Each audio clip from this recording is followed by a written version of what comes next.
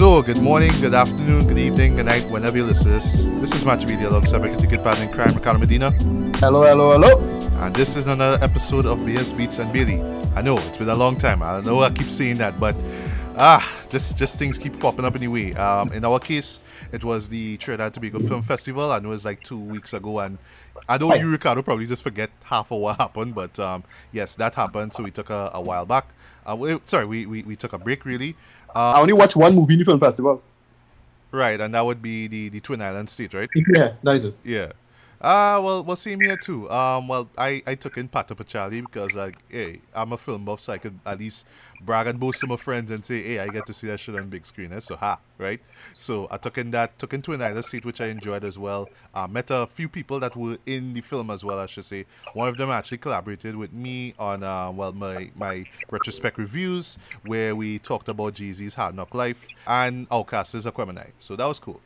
Alright, so apart from all that, we have 2 movies and a mini-series, I don't want to call it a series as such, to talk about. So the 2 movies that we're going to talk about are Mandy. We're finally going to talk about Mandy.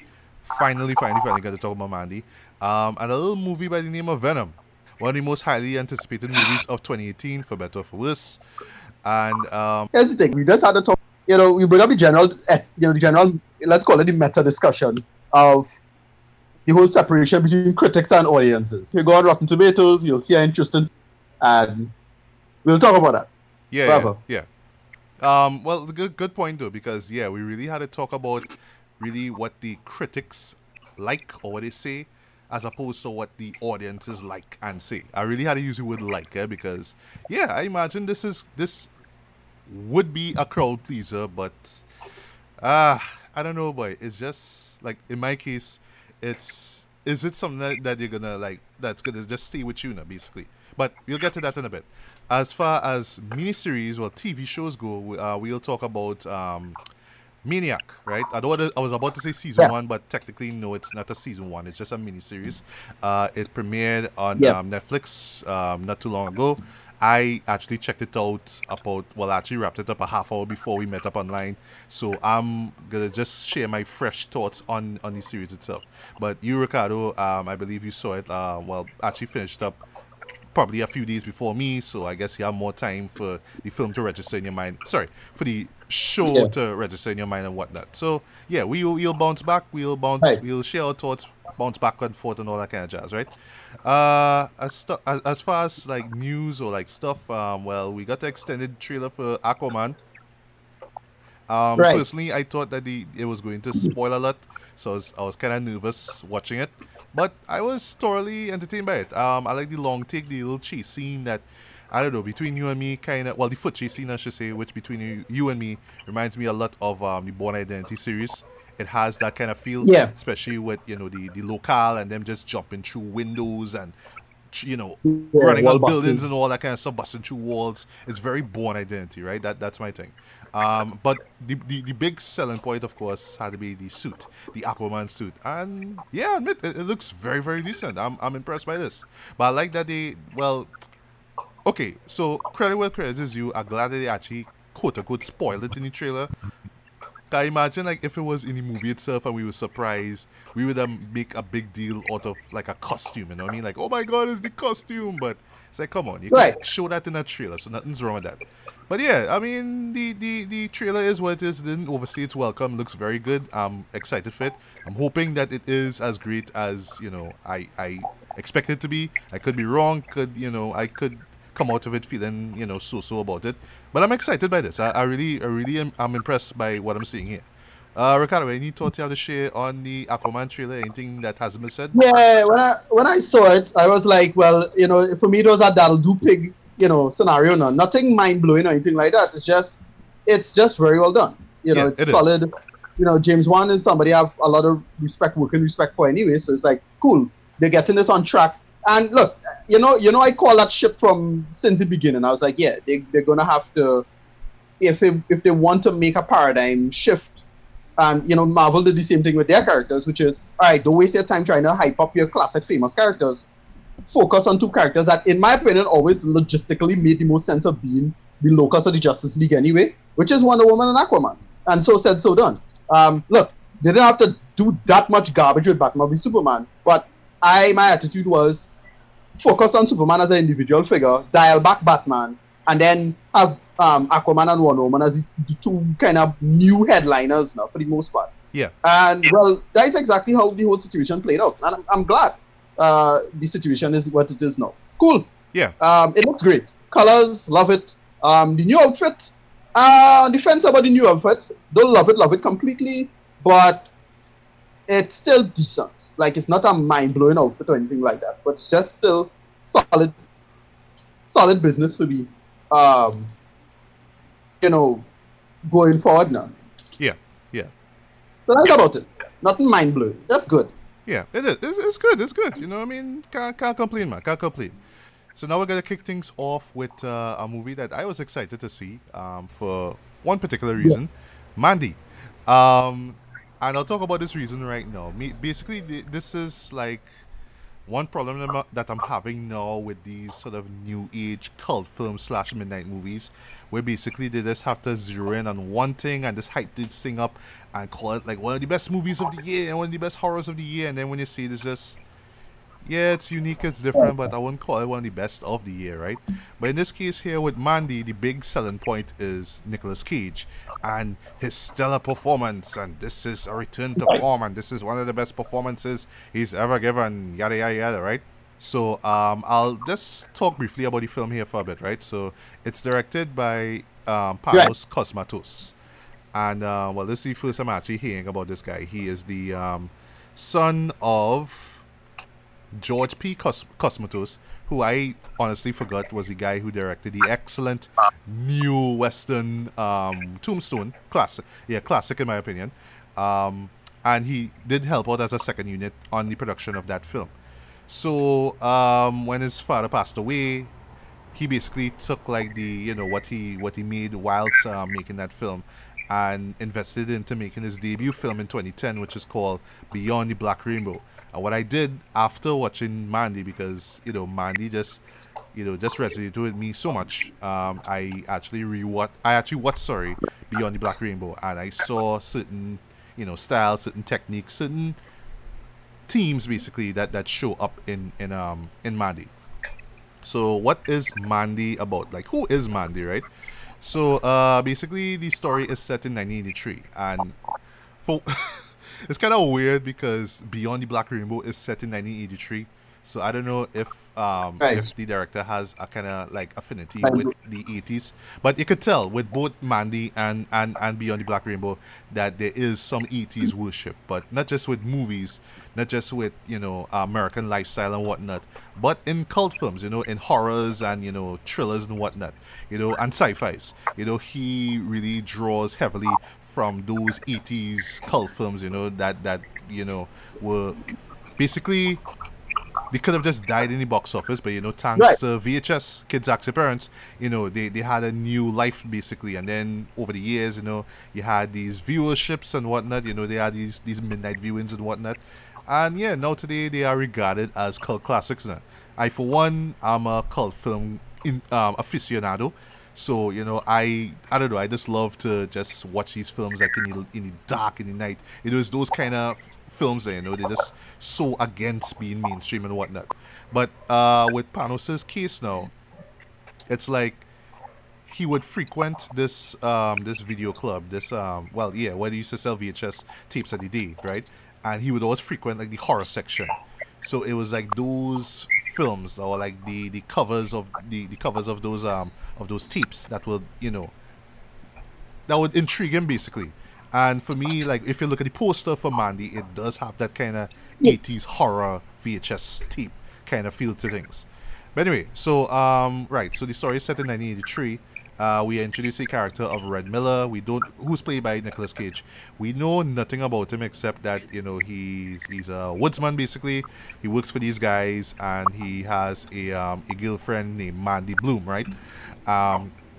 And they live in the mountains, basically the Shadow Mountains. And we just kind of see in their day-to-day life, they just like to sit down, watch TV, kind of reflect about their lives and whatnot. And one thing about And one thing about Panos' style here basically is that he would have like these long takes of just these characters just talking, and you just see like these little light changes and whatnot, right? So you see that going on. One day while Mandy is walking down the road, she passes by this van, and this van has these creepy individuals called the Children of the New Dawn, right? And we learn later on that they are this hippie cult basically. Well, they claim they are Christians, but basically they just get high off of LSD and just do all kind of weird stuff, right? So one of the members of the group is smitten by Mandy, right? Something about Mandy's look, even though it's very emo, right? But whatever, right? She's kind of like droopy eyes and all that kind of stuff, but it's something about her look, yes. And yes, I would admit there is something kind of hypnotic about her looks, basically, about her face. So in the van, Jeremiah Sand is there, right? And he's like immediately smitten by this girl, and he's like, all right, I want this girl to be, I just want her, I want to claim her. And later on we learn that he has this kind of tendency because he's been changed, he's been he's a new man now and all that kind of stuff. He feels that he must pretty much just take everything that he wants, even if it is someone else's girlfriend, right? So yes, in the process, one of his goons summons these weird kind of demonic bikers. Right. Yes, this is the type of movie we talk about here. And they break into Red Miller's house, kidnap Mandy, take her back to his place. And we're not gonna say what happens from there, but basically Red Miller is Red's character is just pretty much pissed about what happened, and we learn just kind of hint basically that yes, this man has a dark past, a dark side basically. So he goes by his boy named Bill Duke. Didn't expect to see Bill Duke in this movie. Like, word, okay. And it's like, all right, well, give him a weapon. I'll go in for these guys. And Bill Duke won't them. Well, these guys are crazy. You don't know what to expect from these guys here. But Red is like, dog, I don't care, I'll ride for these men, And pretty much that's what the movie is about. It's simple. It's to the point. It's just guy loses his shit, realizes he has to go and seek vengeance against these guys, right? This hippie cult. And that's all I'll say as far as plot goes. Ricardo, just wanna hear your thoughts on the movie first before I share what the majority of things that I like. Right. No, I thought it was great fun, but the first half was pretty slow. But that's not really our major issue with it going with it as thing. The second half is where everything get awesome. All right. Well, I totally agree with you as well. Like, here's the thing. Like, me going in blind, not knowing what to expect. Yes, there is a hypnotic quality to the film, right? Which I appreciate. For one thing, the cinematography is near perfect in my opinion. I'm not talking about the color correction and stuff. I'll talk about that in a bit. But yeah, the cinematography is gorgeous in this movie. For a movie that just drips and oozes in darkness. Like, even in shots where it's like bright daylight, there's something dark and ominous going on. Yeah, this is a gorgeous looking movie, right? When it comes to like the colors, similar to Beyond the Black Rainbow, he uses a lot of bright colors, a lot of reds and oranges and yellows, and most of the times they're all up in your face basically. It's almost like if it's a fever dream that you're watching and you're seeing the world through like some LSD trip and whatnot, right? But not too much that it takes you out of the film, but just in terms of setting up the aesthetic, there's a lot of lights, usage of colors, I should say, in this film. Especially when you see Jeremiah Sand's place, there's a lot of like these psychedelic colors about, and it adds a lot to the feel as well, because like there's this this one sequence basically, it runs for a while, right? Because yes, the first half is a slow burn, right? But yeah, there are moments in Jeremiah Sand's place where yes, hardly anything is happening, and it's just basically conversation between Jeremiah and Mandy.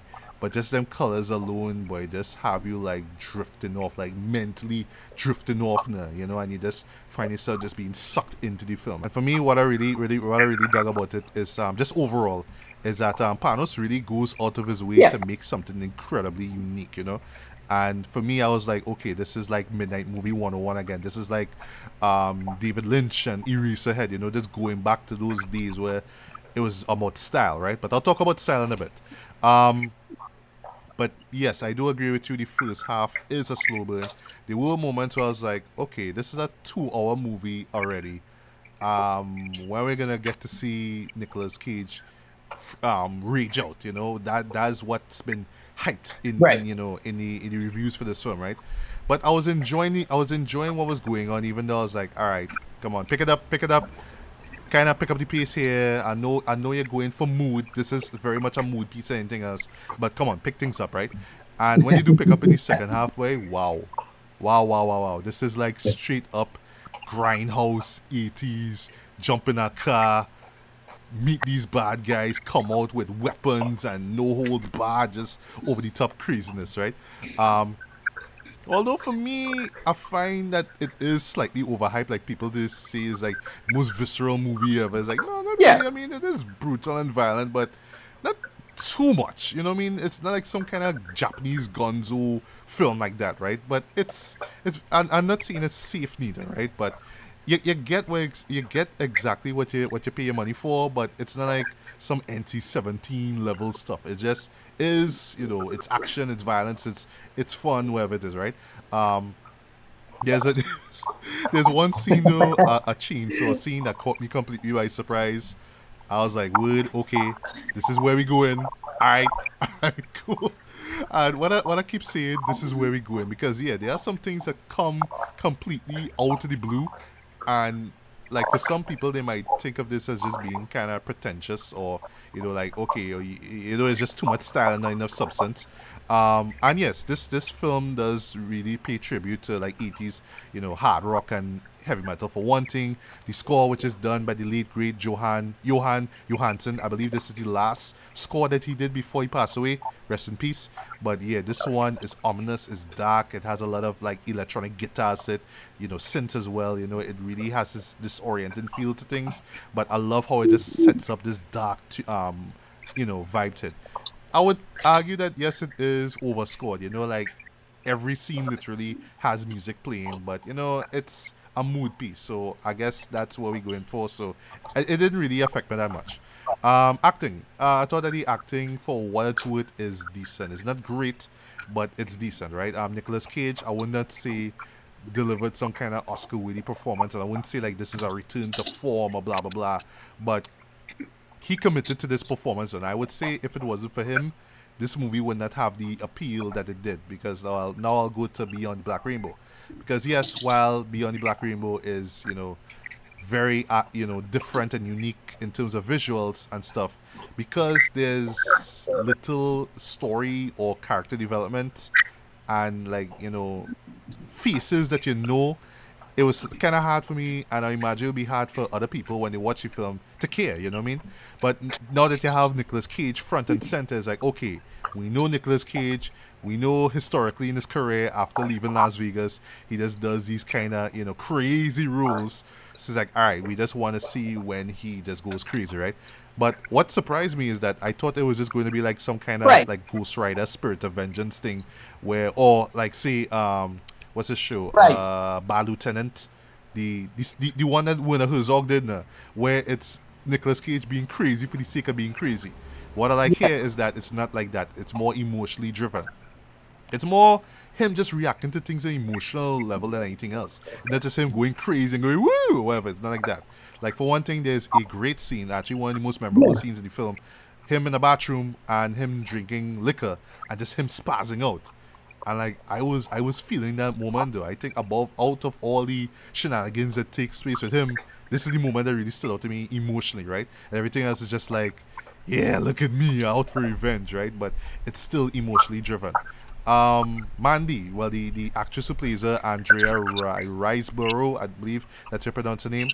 She's good for what she's given. You know, she has that kind of emo vibe to her character. Like she says a lot, but you know she's kind of restrained in terms of her character and whatnot. So it's not like she's delivering anything, you know, spectacular or whatnot. You know, most of the time it's just her kind of staring at the camera, her just reacting to things. So you know, it works for the most part. Linus Roach, who plays Jeremiah Sand, Yeah. he got under my skin, babe. Like, he really got under my skin. Like, at first I was like, I kind of not feeling the guy, you know, he just kind of being weird and crazy for the sake of being weird and crazy. But the moment where he does this monologue in front of Mandy, he's playing this sort of folk rock record, that's when his character really sank into me. But I was like, all right, this guy is creeping me out, like seriously creeping me out. This is great shot, right? And it works in terms of just the psychedelic colors, where their faces literally blur into each other. And I thought that was like an excellent shot, though. You know what I mean? Very trippy, but you know it works there now. And that's one thing about the director Panos, right? He does a lot of like experimental like film techniques, and you know he displayed it a lot in like with Beyond the Black Rainbow, but in here, you know, he does it as well. And I thought that the just the visual stuff that he did were great. You know, some people might find it kind of pretentious, but I got where he was coming from. He just wanted to be unique, right? And you know, in this day and age with Hollywood and whatnot, you have to praise directors like this, right? But let's be real though, people would not have cared about this movie, you know, with all the demonic bikers and chainsaw battles and whatnot, if it wasn't for Nicolas Cage, right? But the movie itself works on its own, that really and truly you don't really need Nicolas Cage to be front and center. So I don't want to say that Panos is some kind of visionary that's going to change the game, you know what I mean? Because yes, he does draw from guys like Dario Argento, Jodorowsky, David Lynch and all that kind of stuff. You could tell that he loves that kind of stuff, right? And I respect that. But in this day and age, seeing a director really do stuff like that, I really stand out amongst the crowd. You know, that's admirable for me. But if I had two gripes with the film, is that for one, it does run way too long. I find that this movie could have just been an hour and a half. You know, there was no need for this thing to be 2 hours. And yes, I know it's about mood and tone and whatnot, but there are some moments that do drag on, you know, just looking back at it. And I felt that, you know, it could have just kind of cut things down, you know. It's that kind of auteur kind of stuff now. Like, I just want to challenge the viewer, that kind of vibe now. But I know that there will be people that will be turned off just of the length of the movies. Like, come on, get to the second half. Let me get to the chainsaw stuff and all that crazy stuff, right? And then the second thing, though, is just similar to Beyond the Black Rainbow, is the story. Story itself is simple, you know, and it's so simple that it just didn't need to run for 2 hours, in my opinion. It just could have been told just straight to the point.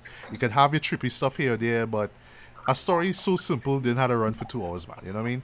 So I guess that's something that Panos has to kind of figure out. And, you know, he would come, like, I think he defended his last film and said, well, it's about mood, it's about style, you know. And, you know, for some people, that'll be a turn off now, you know what I mean?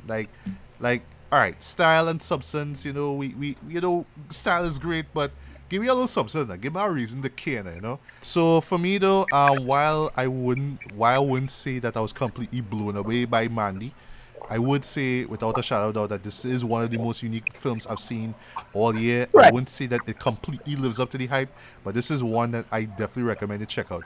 If you're not a fan of the arty-farty stuff, or if you're not a fan of the grimy, grindhouse stuff, or the midnight movie stuff, and this movie kind of blends both together, then I imagine you won't care for this film at all. But if you just want to see something a bit different, then yeah, give this a look. But what I would just say, last things last, don't go in expecting to see Nicolas Cage be all, you know, all Cage in front of your face now. It's emotional Cage, right? It's not Ghost Rider Spirits of Vengeance Cage, you know what I mean? He has done crazier stuff before, right? And I felt that there's the hype train for this film really did this film a certain injustice. Like, you know, people will go and expecting to see Cage just go crazy, and it's not that, Trent. It's not that. So people would be disappointed by it, especially with the length of time you have to wait before you see Nicolas Cage really go off now. But yeah, if you just want to see something challenging, if you want to see something unique, then yeah, definitely check this out. This just a good, you know, enjoying the filmmaking of it, and that's why I just enjoyed this. I knew Beyond the Black Rainbow, so that's what I expected, and yeah, that's what I got. Right. I don't really think about it in any other fashion. Right. So speaking of Beyond the Black Rainbow, now we have to talk about a show that kind of evokes certain things from that film, Maniac. It stars Jonah Hill, Emma Stone. So we have an Oscar-nominated actor and an Oscar-winning actress in this series. Sorry, we have Justin Theroux. I specifically remember him from his great performance in David Lynch's Mulholland Drive. But I really love this character there. Gabriel Byrne, who last time I saw him this year was in what I would still say the best horror of 2018 thus far, Hereditary. That's just my opinion. No? And Sally Field. When's the last time you saw Sally Field, aka Forrest Gump's mother?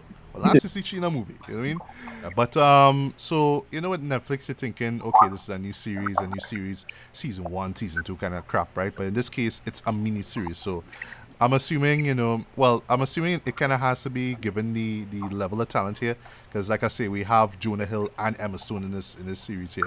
So it's not like they're gonna just do TV for the rest of their life. I mean, come on, they had to win more Oscars and stuff like that, right? Okay, so the first thing that was that I picked up that was kind of weird about Maniac is the aesthetic. It's this weird. It's a clearly a cyberpunk story, but it is the retrofuturistic look of everything. And I was trying to peg what the aesthetic is about, and it's basically what you call, the closest I could come to is cassette futurism, where apparently a lot of like drugs and psychedelic tech is allowed in the future, so people could experiment with a lot of this stuff. And basically, we follow Jonah Hill, who's suffering from severe mental health issues. You learn it's something akin to schizophrenia, but you're not sure. Yes. You learn later. And then you have Emma Stone, who's suffering from like a depression, and we learn why. And then basically they have to get together because they join a program, like something akin to a drug trial program to test these 3 drugs.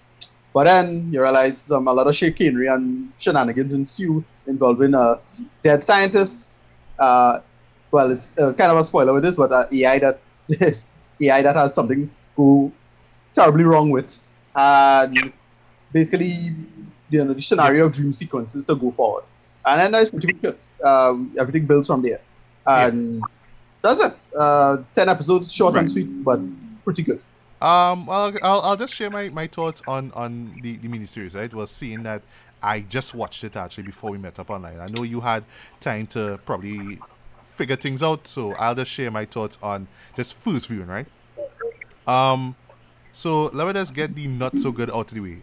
The themes of it, or the aesthetic, the sci-fi stuff, right? The intellectual stuff. It's stuff that we've seen before in other films.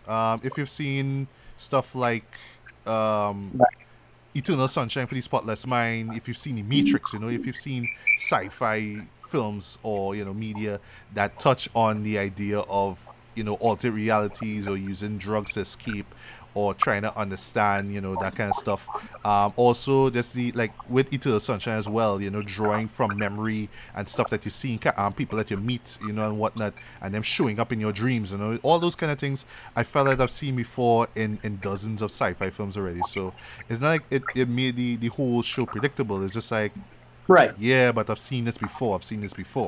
Now the overarching theme is quite strong. It's basically about just about emotion, and how social interaction is hinges on that emotional aspect. Whether it's with your friends or families, and just the unfortunate truth that sometimes your friends are gonna leave you, sometimes your family members are gonna leave. Through different circumstances, but just how you deal with that. And I can actually relate to this as well, but it's just the idea of the fear of trying to move on, trying to reconnect with somebody, and then really asking yourself, do I need to connect with somebody to really have a great life? You know what I mean? So those are quite powerful themes. Once again, not new themes, but it's interesting how they present them here. Also, as far as the dream sequences go, because how it's set up is that it's a 3-part trial basically, right? Where they're trying this new kind of synthetic. It's not a synthetic drug, but basically it's a kind of a pill of sorts, basically, right? Which is supposed to kind of help you live a normal life, live a happier life, I should say, right? You see those ads on TV before, side effects include blah blah blah, but it's just basically for people who dealing with depression and all that kind of stuff now. And it's just these characters, including Jonah Hill and Emma Stone, who are part of this program, right? But what we learn later on is that they are connected in more ways than one. They do kind of feel similar feelings of loss and depression and whatnot. It's how they kind of connect together now. But as far as these dream sequences go, yes, they were ingenious, they were clever, there was some, little like light-hearted moments, some smart humor and whatnot.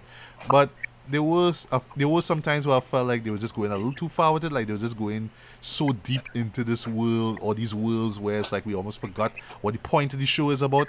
Like they go in different worlds basically. Like, there's one world, I should say one dream, where it's like Emma Stone is imagining herself Right. in sort of like a Lord of the Rings kind of scenario. But it makes sense because of the relationship that she has with her sister, and she's the crux of what's going on with her emotionally, right? And Jonah Right. Hill's case is something involving his brother, right? A sort of like a animosity between the two of them. So every dream that he has always kind of involves his brother as well. But there was like one sequence near the end of the miniseries, which involved like aliens and the end of the world and Nito, and I felt like Yeah. that was just so painfully unnecessary. It's like, okay, Right. the joke's Okay, not landing at all, somebody- and somebody well, props to Yeah, Jonah no, some of Hill. the stuff made sense Alright, in the context sorry, of, well, all right, why does that, where does come from, quote unquote, right? So it's like, okay, where does come from? And it's Yes, like, all right, yes, the reason yes. why she believe in the Lord of the Rings thing, for example, is because the sister like a show. She likes fantasy, and Emma does not like fantasy at all. Yeah, that show on TV. Remember, they were in the first memory. Mhm. So that Yeah, stuff I like that. remember, So I can't remember if the Yeah. I can't remember if the thing had any relevance. But I think he had. Like, remember, he had a mental thing with the farm, with the brother, the fake brother. So it's possible that's where it came from. Yes, yes. When we say fake brother, is that like when we introduce to Jonah's character, he sees like a mirror image of his brother, like talking to him and telling him that there's a pattern that you have to follow and there's a journey and all that kind of stuff. There, so almost like a voice in his head, but in this case, it's personified by his brother. Yeah. So like the first half with the memory stuff was cool. But like when they actually go into dream logic and stuff like that with all these different scenarios, that's when I felt like it just started to lose focus for me. Like, and I mean these scenarios are interesting, right? They're intriguing, but just from an emotional perspective, it was just like, you know what I mean? It just played out too much like scenarios than actual dramatic moments, right? Even if they were played for laughs, I didn't really find those moments all too funny. Well, but there's a big subplot involving Justin Theroux's character, and that didn't really work all that well for me. Oh yes. Well, we're getting to bring up that. Yeah. Right. So Justin Theroux is like, he's one of the guys who works at the institute, and he has this like this bitter relationship, I should say, with his mom, who's played by Sally Field, and he, it's kind of reflected in the use of the AI.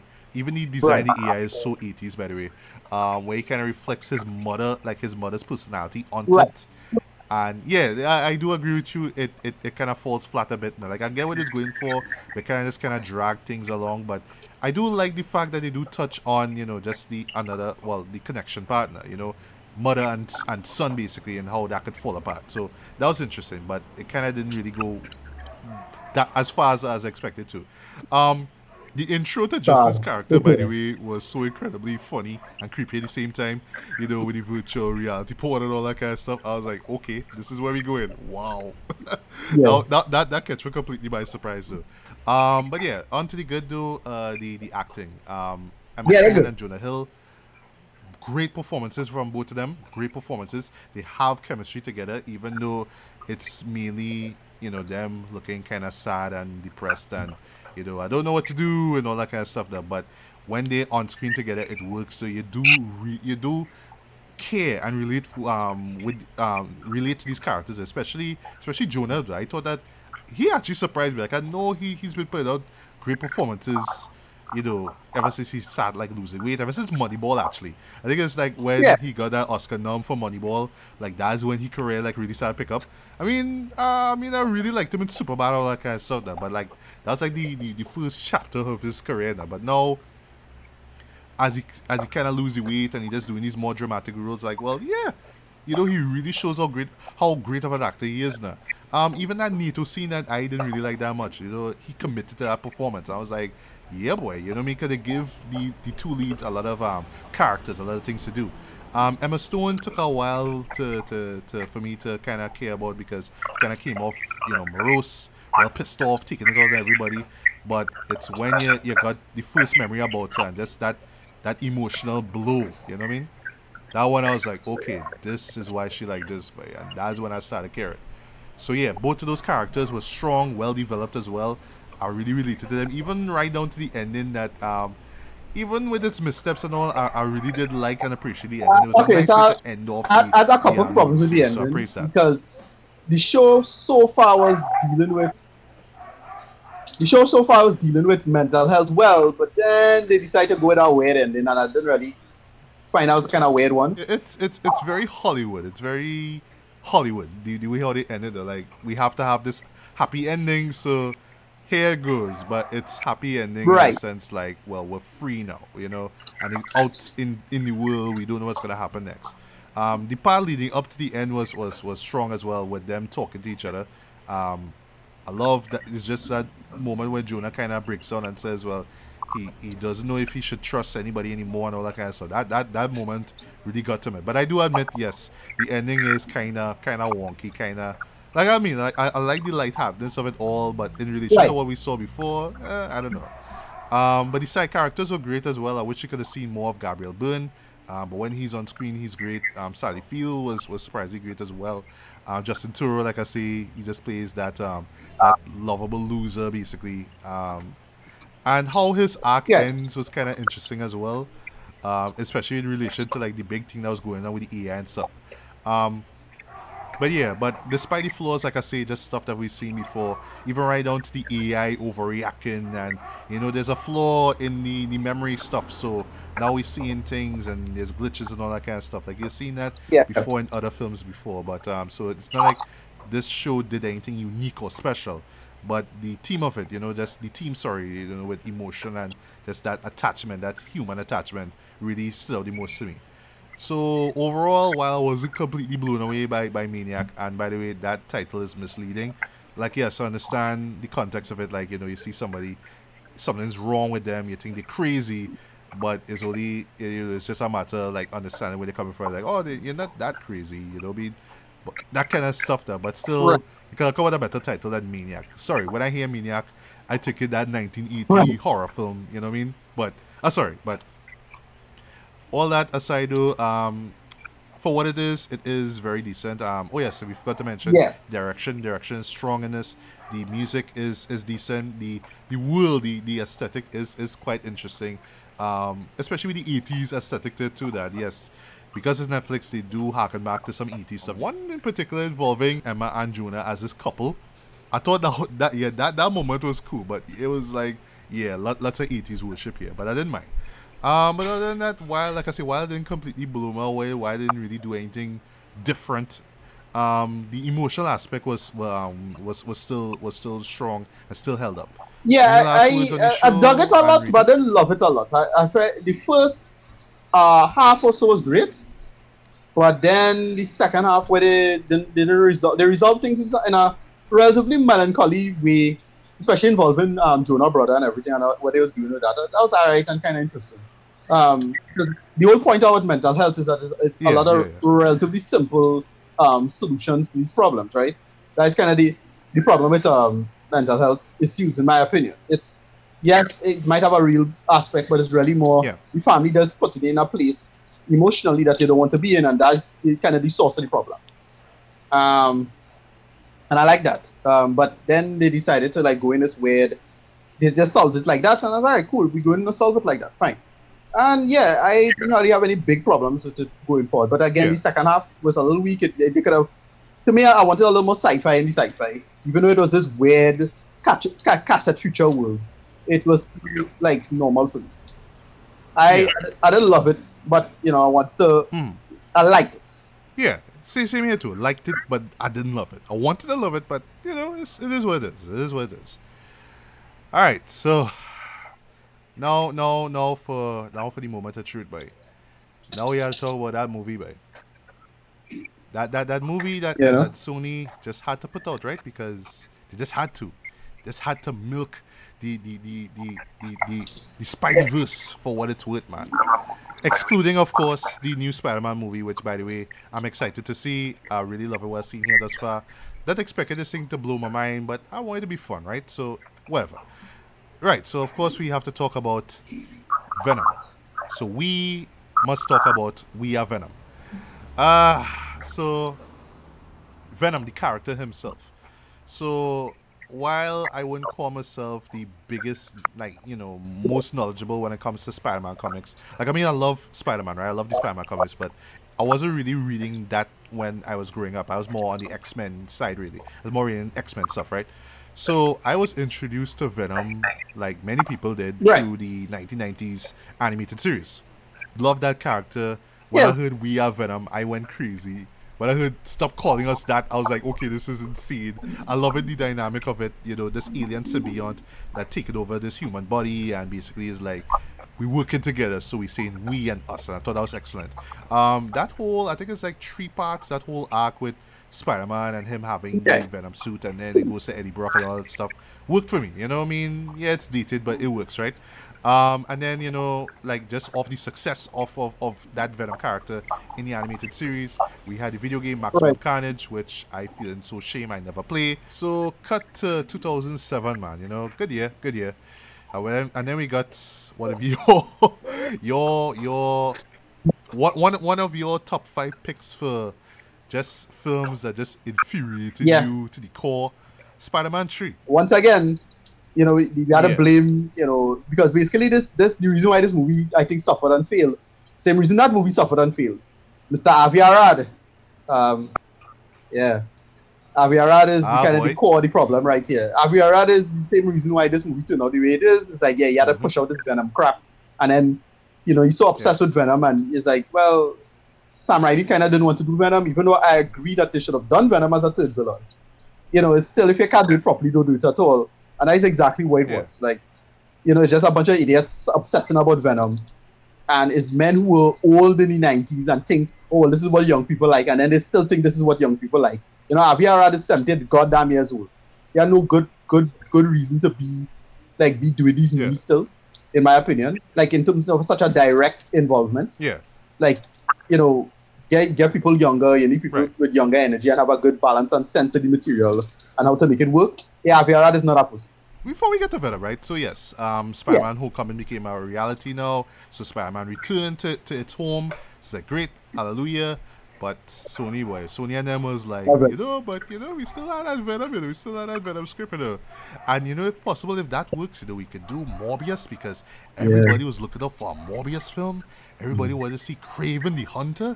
Remember Kraven the Hunter? Everybody remember Kraven the Hunter? Yes, we're gonna do a Kraven the Hunter movie. Nobody wants a Kraven the Hunter movie. Come on, man. Nobody cares about that. Come on, Sony. So cut to 2018.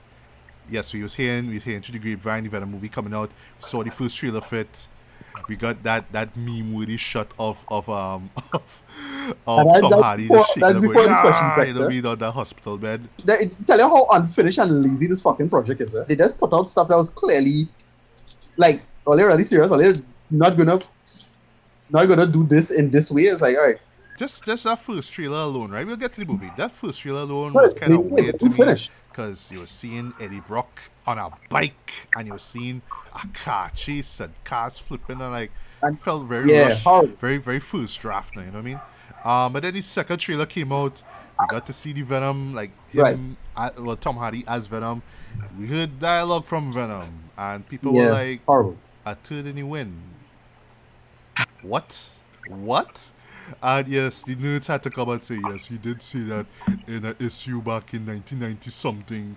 But still, hearing Venom in 2018 say, a third to be clear, that is very 90s dialogue, so whatever. Again, this really felt like a script that was dusted off, from 1998, and let's put it out.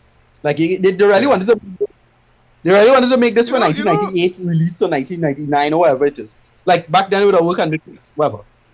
As you say that, that reminds me of the dialogue, the 90s dialogue. Yeah. Remember in Blade when he says, pretty much. always try to ice skate uphill? Remember how weird that sounded? Yeah. Well, sorry, how cool that sounded back in 98, right? But then when it came, I was like... It's a line I still like, because it's such a comic line. I like it too. It too, but it's very 90s. It's very 90s, Let's be real. It's a very 90s line. That's why I'm not thinking about this Venom movie as any kind of product. It's just like, this was brilliant, so and so, and I'm gonna just borrow from Movie Bob.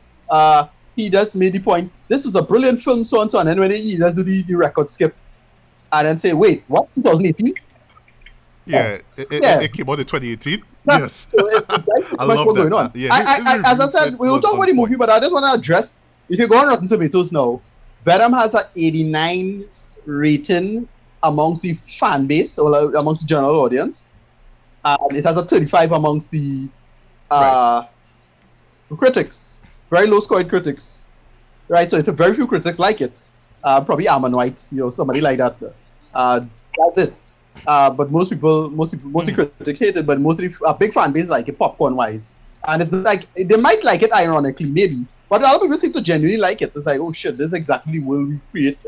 And this is the same world where Last Jedi have 45% or whatever it is in the fan base, but 89 or 97% amongst the critics. There's the problem with it is just we have these splits between audience and thing, and corporations, unfortunately, taking advantage of that in the worst ways. Because what corporations, in my opinion, should be doing is catering to the critics and don't cater to the audience, and then they delineate material. But we had it with Transformers, and now we get it back. This Venom is basically a new Transformers movie, as far as I'm concerned, mixed with a troll, all of these real dotish movies where it's so much bullshit, but it's unironically hilarious, unintentionally hilarious as well. Yeah. Yeah, that's so bad. It's good. When I was watching, especially when Riot and Venom was arguing with each other, holy shit, I was cracking up, dude, because that shit was so bad.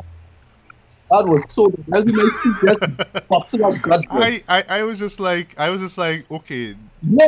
I was just like, okay, this is what we're doing. So when the movie try to play it shit, it's way past the movie.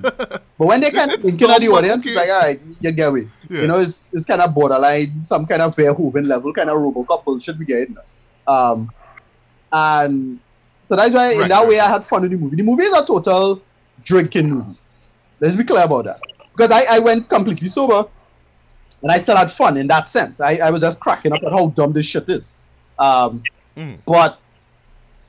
that's the problem. It's just drunk with friends, and you should enjoy it in that sense. With that said, boy, this movie's a fucking mess. Good God. So let me get the good out of the way, right? The good. Tom Hardy. Right. He's a man that commits his performances, right? I respect him for that. He puts his all into this movie, even though the script and the movie itself is garbage, and yes, he deserves way better. Say what you want about him playing Bane in Dark Knight Rises. That was a better role for him than Eddie Brock here, boy.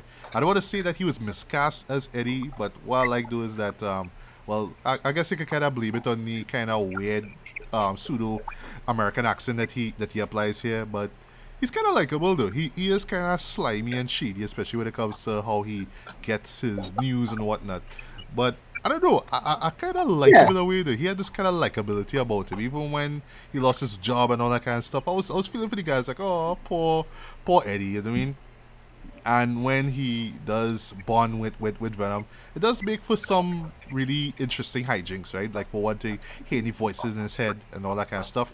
I hated, however, when they had to go Shia LaBeouf, Transformers 2 Shia LaBeouf territory. Like, if you remember from Revenge of Fallen, where like Shia LaBeouf was seeing all these like symbols, and then you just do all these crazy stuff, all these things in his head. They do that in one scene with lobsters, and I was like, oh god, why are we doing the Shia LaBeouf thing? Why are we doing this? No, Tom Hardy, no. But anyway, blame it on the script, right? But as far as actors go, he's the only one I really should care about, boy. Riz Ahmed though feels painfully miscast, boy. Like he could have just developed his character so much more instead of just the mad scientist who just captures homeless people and does tests on bunnies and all that kind of stuff. But the person I feel the sorry the most for, boy, was Michelle Williams, Jed. From the moment she comes in on screen, and it's a scene where Eddie's lying down. He's asleep. She's getting ready to go to work, and they're trying to play like there's a couple, and they're kissing and all that kind of stuff. And I'm like, no, I'm not feeling this. It felt like a total comic thing. Like, comics is just these scenarios. Like, well, in our panel, it might make some sense.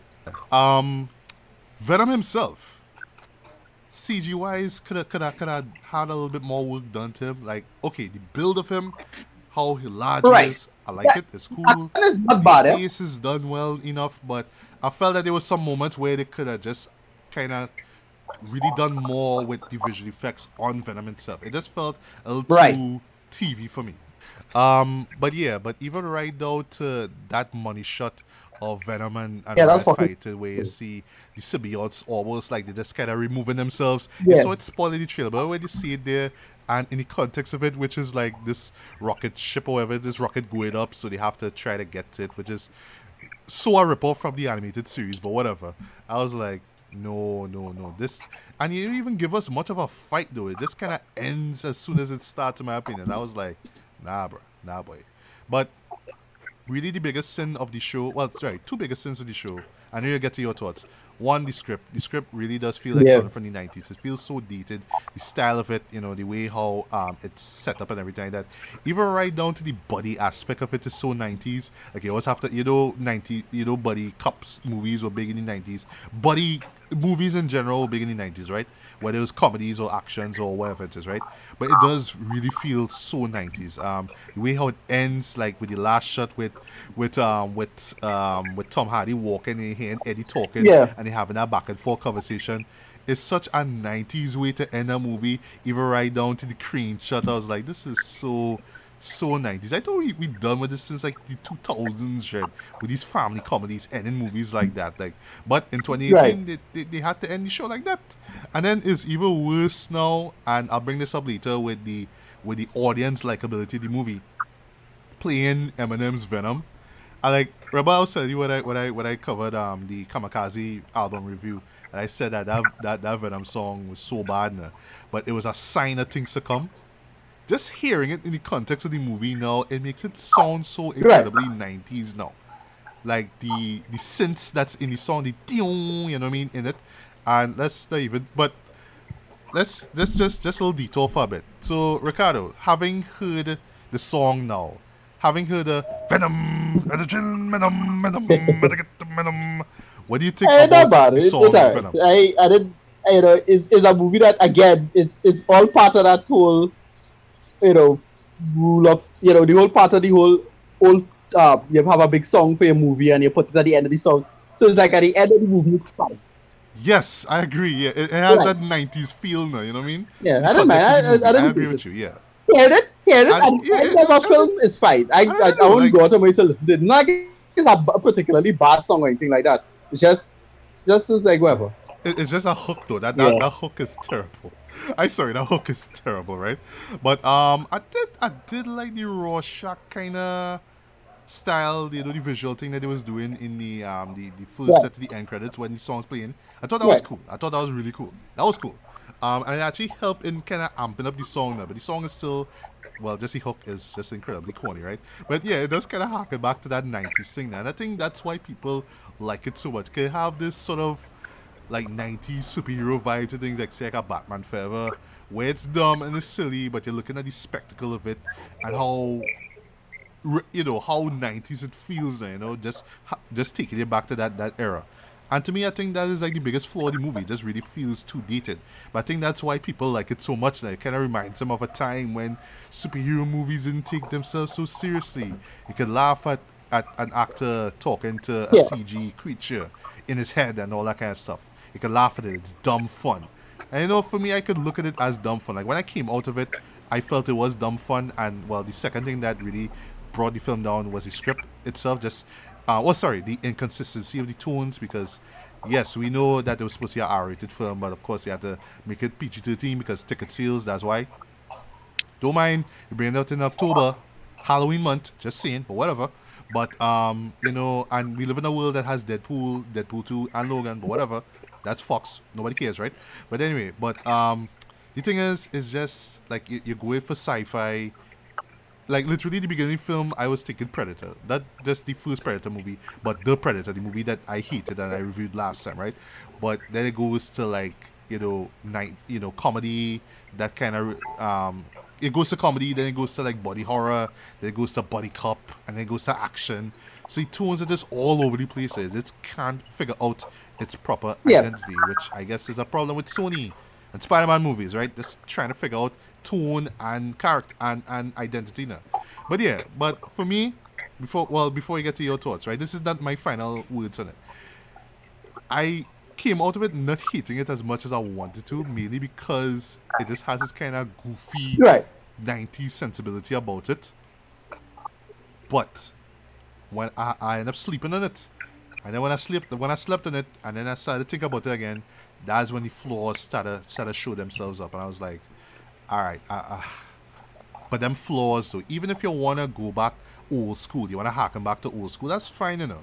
But you could have done so much more with that script, boy. You shouldn't have been so lazy with that script, boy. You shouldn't have been so lazy with just the pacing, you know, with the tone of the film. You could have done so much more instead of just throwing this out there and saying, hey guys, you want to see the R-rated version? Wait some months. Hopefully it won't come out for Christmas. You might probably get like in February, whatever. And wait for the R-rated version. It'll be so much better, but whatever it is, right? Yeah, which I generally hate. I mean, we burnt once with Batman v Superman. So, and in this case, is like what 40 minutes of cut out, like come on, man, really. Yeah, but here's the thing, like audiences were like clapping at it because they was actually kind of liking the vibe of it. And I guess in that case, I understand because it's lighter in tone. But at the end of the day, bro, it's Venom. We really go in Venom for dark, boy. For light. Last things last, just one scene where I knew things were going to go bad, right? Is the moment where the symbiote actually attached itself to Eddie, right? You notice how that man was just moving, like breaking through walls and climbing up fences and like the Hulk. Right? And afterwards, he does not even acknowledge anything. It's just like, oh, I just escaped from this institute. Yeah. Just like that. But no moment of him kind of questioning how was he able to do the things that he did. It just happened, whatever, right? Anyway, that's my long 2 cents on it. So Ricardo, take it away. Tell me what you hated about the it's show. one of those, again, I just resigned myself to expecting this to be really bad. Like by the time I hear Avi Arad was like involved, it's like, yeah, it's Amy Pascal and Avi Arad fucking around as usual. So I resigned myself to it. But yeah, the movie is just a total mess. Editing, rubbish. The line reading and blocking. Yeah, you could tell there's stuff that will cut out. But the editing and blocking in the scenes are bad. Just particularly bad in this movie. But I was just laughing at how bad this movie was. Again, two moments in particular were just so bad in terms of the editing. Was when he escaped, right? Remember the scene where he escaped and he was in the forest. Shit was real fucking bad, though. That was bad. Yes. Stuff like Jesse. It was. Yeah. How? But what was funny in that scene, right? Is as Eddie running, I see a guy in that just show up out of the blue, like he just come I tell you something really like wait, so there are guys. So, but how it framed that? How it look is like, oh, so what? It have guys just waiting, just wait for people to escape. It was really atrocious. Like, and look, I because everybody kind of knew this was going to be garbage going forward. But you know, much like the Transformers films, everybody had to start this. They stand up, the 5-minute stand up set of how bad it was. I didn't need to do that. I was like, I just crack it. I just was laughing at how bad this was. But at the same time, I was like, whatever. And see what you want about Sony, boy. But Sony should Sony have standards. Sony have quality.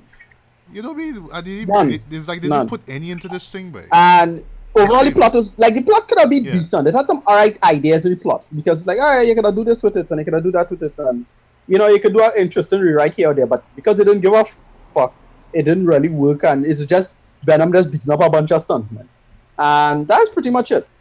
It just came and went for me. And we've got to mention biting off people's heads on the screen. But my thing is that, and then they had a couple moments where, like, when Venom take over Michelle Williams, that's kind of funny for 2 seconds. Going good with it, movie done, it's like, alright, cool. Then they had the fucking goal to put the boy Woody Harrelson the worst wig. Woody Harrelson, was he character named by Cassidy something? I forget, Case Cassidy. It's Carnage. Cletus Cassidy, right? And I was like, wow, are they fucking serious with this? And all they had to go to say this bullshit. But is the last line though? It's the last line that had me going. It's like, as soon as I get out of here, it's gonna be the worst fucking like carnage. Again, this thing totally fit in 2003, 1998. Shit, now. I think when I made some money, I think it did okay for the first weekend. I think it made like about 80 million. Yeah, it's actually number How one. much it- Well, number how one in much- the box office right now. It beat A Star Is Born, and it's kind of funny because like I don't know what the actual controversy was, but like I think it was either Lady Right, Gaga or that's one somebody I think associated with A that's Star Is Born was spreading like these comments about Venom, like to right. I prevent know that, viewers yeah. from actually seeing these shows. So A Star Is Born would make more money, but that kind of fell apart. Didn't really care about that, but yeah, Venom is number one right now. And like I said before, it has a kind of audience appeal. When I saw it in theaters, right? Like in the theater, sorry, people were legit clapping, not a loud clap, of course, just like a tap tap tap tap tap tap, right? As soon as the credits start rolling, yeah, the Venom, come on, right? Um, some people, like a majority of them, leave, and then like a few people was like, okay, this is a Marvel movie, so we had to wait for the mid credits scene, and then that moment happened.